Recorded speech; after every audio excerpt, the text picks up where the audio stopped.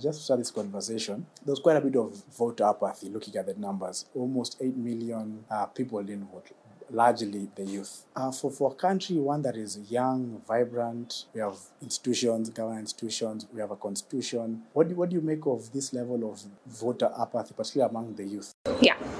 So the youth are so complex to me. And also because even when we talk about voter apathy, it didn't just come from nowhere. It's normally from individuals around you, because youth still depend on that family circle. So your political beliefs, your upbringing, your religion, it's because of who's around you and who influences you. So that apathy is actually from their parents. Or that apathy is actually from people in their household who are older than them. Because we still have a very ageist culture where we are to obey or listen and respect elders at all times, even if they are wrong. You don't necessarily object. So we're still there. And when I say or see that 8 million didn't vote or even register, it's a sign of rebellion. What I'm seeing is rebellion. I think young people are sending a message across. If my parents or my grandparents, they say things are not working for them. I have witnessed my dad having the same job for 30 years and he has nothing to show for it. He just struggles his entire lifetime. Why should I think that this country cares about me? And I think youth are beginning to see that it's a lie. Does my vote really matter? Does my vote really count? And so I think they are speaking differently. A lot of people were surprised, but the turnout for Kenya is still high. When you're talking about in the 50s, there are countries in Africa that don't make it to 30% turnout. As much as it's a decline globally. And so I do think that youth want something different. They just don't know what it is. And they do feel that voting is a waste of their time. In fact, a number were like, I don't see why we are still voting if the institutions themselves, we don't think that they're independent. So they're questioning the process. They're questioning their participation. And we're talking about a generation that likes to be heard. They've grown around social media, where the first thing it asks you is what's on your mind. And then you're telling them to be part of a process that doesn't care about what's on their mind. So they're just choosing not to engage. But what did you make of this, particularly because the last 30 years, if you look at Kenya's governance architecture, in the 90s, we fought multi-party. We removed more in 2002. We had a decade of somewhat great economic gains under the Kibaki administration. 2010, we passed a constitution, and with it, a lot of plethora of, of institutions, policy. So one could argue that now there's space for youth participation, but then what's the argument for them not participating? But then more importantly, what is it about the state that doesn't allow space for youth to participate in? So the space is there, and even with the work that we do, you'll find, for instance, we work in the counties, and there'll be like a committee that's formed for the ward level, and there's always a position for women, PWD, youth. So they have taken the constitution so seriously to those positions existing. However, when it comes to who sits in those positions, that's where the issue lies. A lot of people are unaware about those existing bodies and entities. Then secondly, you have individuals who are not supposed to belong there. It's someone's relative, or it just so happened on that day they were present and they decided, let me be involved, even though they don't understand processes. So it's two things. They are opportunities, not as much as they should be, they are few. Number two, the few that are there, most young people are unaware of their existence. So information is limited. So even when we talk about information on issues in our country, it's so hard to get information that should be public. even though, in the Constitution, access to information exists, we're still struggling and grappling with how can I, as a citizen, get access to this information if I wanted to know something happening in the public domain. So that also meets its challenges. And then the relation, where when you're sharing with young people, the processes of participation, and, county government can't do much or anything without public engagement and public participation with the community. A lot of youth do not see the relation between what is within the budget and the plans that occur in the process of budget and the resources to be able to actualize something leading to development. They're connected. So a lot of youth will come and demand for something, but they missed stage one, which is demanding for it at the budget process to be able to have resources for it. And so it becomes very ad hoc. And their participation now comes at a place where they're already frustrated, they're angry, and they feel that nothing is working for them. And so even engagement and collaboration with government becomes difficult. So when we talk about the Constitution, we hardly talk about where young people are learning about it. For many, they'll be watching a television show, for those who have access to TV, or hearing on a radio interview, mainly lawyers quoting certain articles, and not necessarily the articles in relation to their everyday living. And it's normally during seasons of engagement on a political conversation. And they love those conversations. But to be able to bring it to their everyday life, there's a disconnect. And I think there's still a lot of work to be done. I get worried when people come and, there are organizations that are teaching public participation, but the English and the jargon, when you talk about midterm evaluation to nomads, people who probably didn't do secondary education, but they have ranches of cattle and they are wealthy in that regard. And a lot of them are leaders in their community. If you come with large documents, and many of them end up being these files of paper, and then you introduce it at that level, what value is that engagement? If it's something that is not basically ingrained in us as citizens from a young age, and the importance of that participation, and then slowly toward how your engagement matters, then we will continue to see this hole. I think what the Constitution did was give direct power to citizens immediately, without citizens understanding that they needed to interact and engage with the Constitution to even realize their power. So they don't know. And so it just sits there for so many. And now I'm trying to figure out this gap you're talking about, this almost information asymmetry where the youth don't get this information, and when they get it, as you're saying, it's volumes of jargon and legalese, etc. Is it intentional? Yes, it is. We have seen it being utilized as a tool to get ahead and pass certain things without the public knowing. It is intentional. And we saw a lot of that happening during COVID, where a lot of decisions were made with zero public engagement and blamed on COVID. And a lot of people are not going to read through the entire document. It's not going to happen. But then how can we interact with people who are passionate about their community and capacity building them to be able to spearhead a lot of these conversations with county? So it is intentional for many to have these large documents, and it is intentional to invite certain individuals to these meetings to keep them closed without notice or short notice, so that you have people who just give you the stamp of approval, which is what you're looking for. It's not a debate. You don't want people to interact and critique. And it's interesting because it's supposed to be a collaboration, but we have a culture where what government says is what goes. We have a culture where even you as a citizen, to give feedback, you're looked down upon.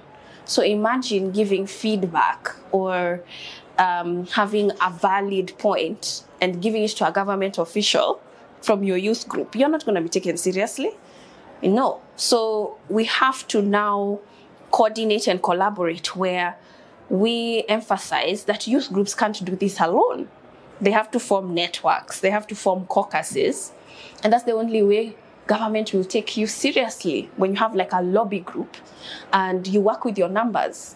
And so it's also to be aware of those challenges that a lot of young people face, even when it comes to engagement itself.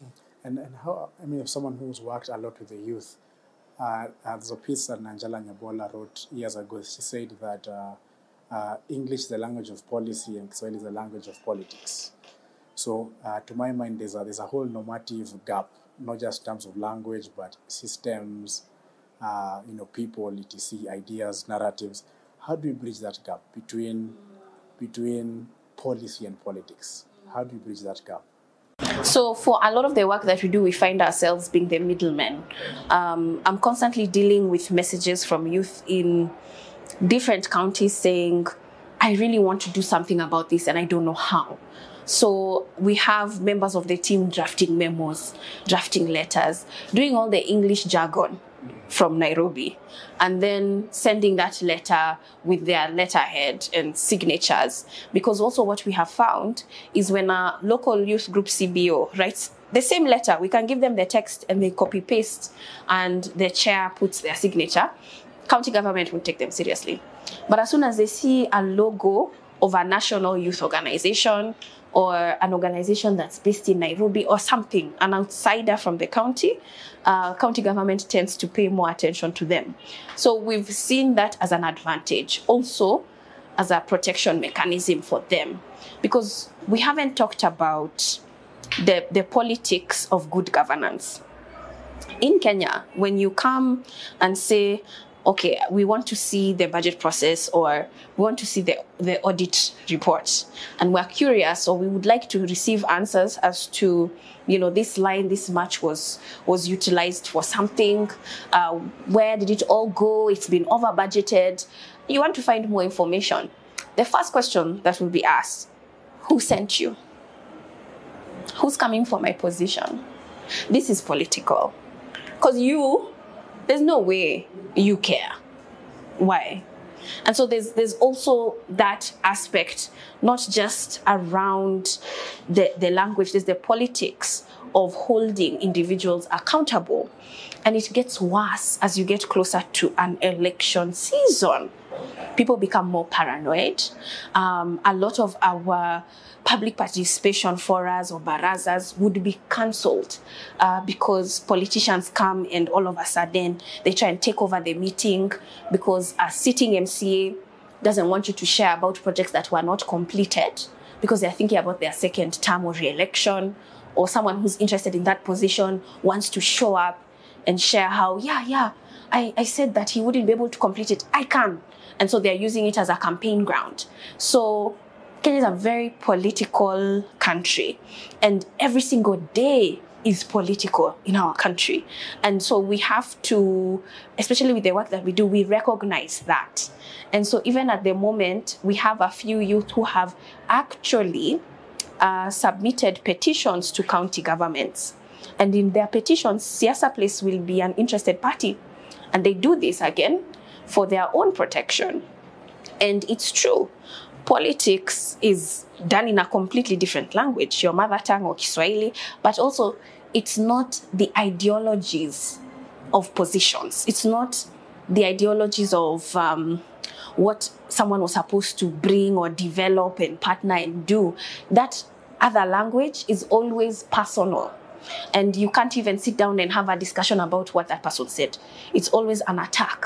It's always either, I wrote once how to survive in Kenyan politics, you have to be really good at articulating things with humor and seriousness and not having a point. That's how you will survive. But when it comes to the technical work and the work that needs to actually be graded or given a scorecard in terms of performance, that individual doesn't have to perform. They don't, because we do not measure. And a lot of times people don't even know where to start when it comes to measuring that. But yes, as you engage in this sector, it's to understand that there is also politics in accountability. Speaking of accountability and this space, a lot of work has been around, particularly around accountability, has been centered around vertical accountability. So making sure we have good governance for the executive, the legislature, and still a lot of work needs to be done in that regard, but also horizontal accountability.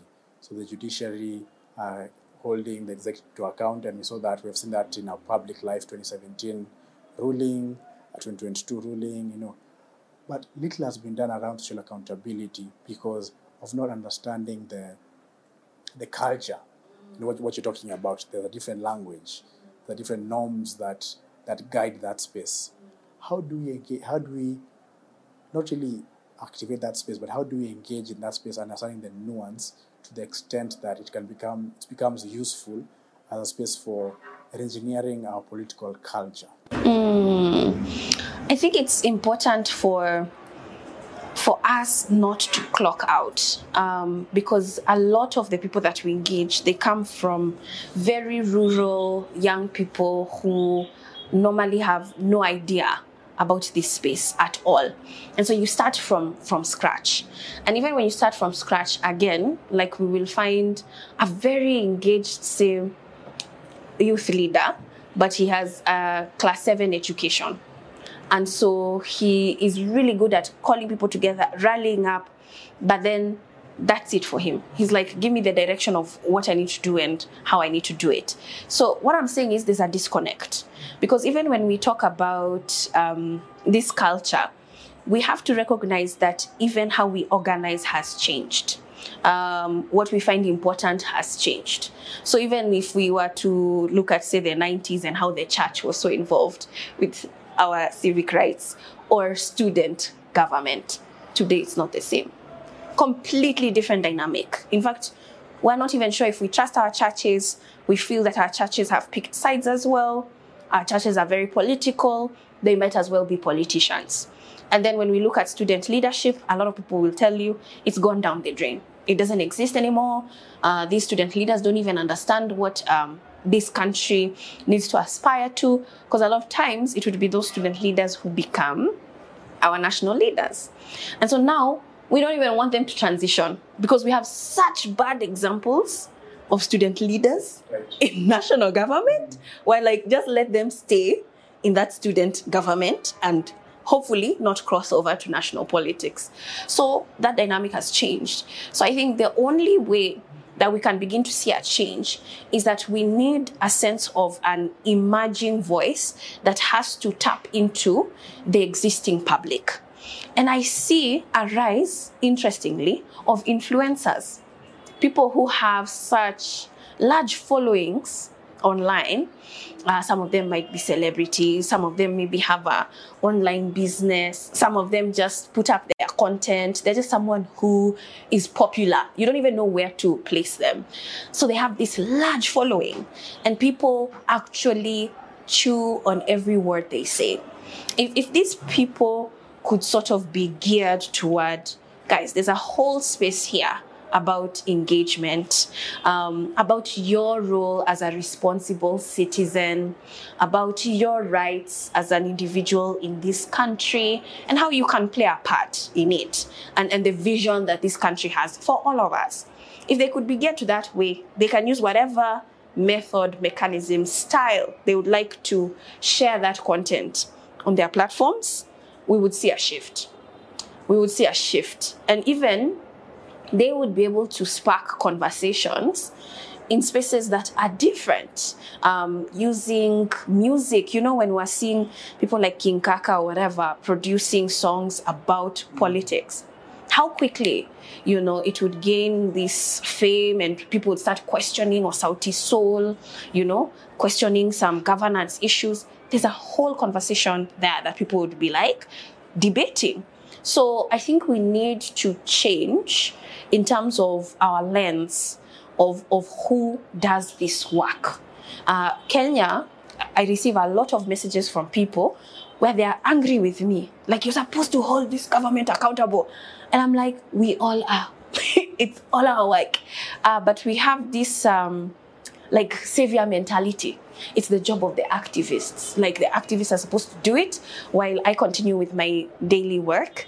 Or maybe the church should step in and do something. So there's this sense that someone is gonna come in and do something about it.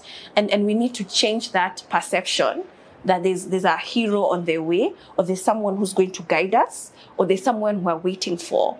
So as soon as we understand that it's all of us, it's all our responsibility and our right, I think we will begin to see this gap close. And people will begin to question and want to engage, hopefully, or question why they don't have access to certain things, or why things are being run in a certain way. But right now, it's completely dead. It's completely dead. I mean, as you're talking about it being completely dead, my own sense of the youth apathy in this country is for 63 years this year, 60 years in fact, this year since Kenya gained independence, there has been a particular narrative that has held the Kenyan idea together, right? I mean, articulated by Mzee Jomo Kenyatta, will eradicate poverty, disease, and ignorance. And for a generation that's coming of age, has seen their parents, their great-grandparents, their grandparents still holding on to this idea. To what extent, in your view, do you think the Independence Project has collapsed? And if so, do we need to revive it? Do we need to let it go? Do we need to start something else? How do we move from here? It's definitely collapsed. So last year, during the Independence Day, the Jamhuri Day celebrations, the team was looking for content to put on the social media platforms. And we looked for Jomo Kenyatta's first speech. And man, we cut it word for word, no editing, especially when he was talking about youth. It's the same challenges and talking about the same avenues or things we need to fix for the youth of Kenya. And so you can see that we're still talking about the same issues, the same things. So unfortunately, we do not know a lot of these visions that are for our country. And it is, I believe, from the executive, it has to be from the level up to be able to instill it in the population. Because even when you look at a lot of countries that had leaders were able to ingrain a particular culture or a mission even to their larger population. Everyone knew that there's an agenda that we're all working toward together. And we don't have that. And I can say that for a fact, even in the youth space, there's so much competition because of scarcity. So when you are constantly looking for employment, you're worried about how am I going to finish school, how am I going to even get to school, you're constantly thinking about access to basic needs. You're not going to look at your brother and sister and see a partner. You're going to see a competitor. And so when we're growing in a country of just plain old competition, it's very difficult to build anything together. Because you're more concerned about that person is going to get ahead of me. And that one, how did they do that? And when we encourage politicians or people in leadership, we encourage them to enter leadership because of their wealth. We are literally not voting people based on their character. It's about how much they have.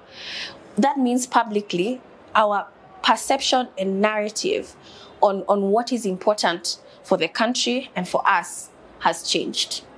What is important is self. My self-wealth.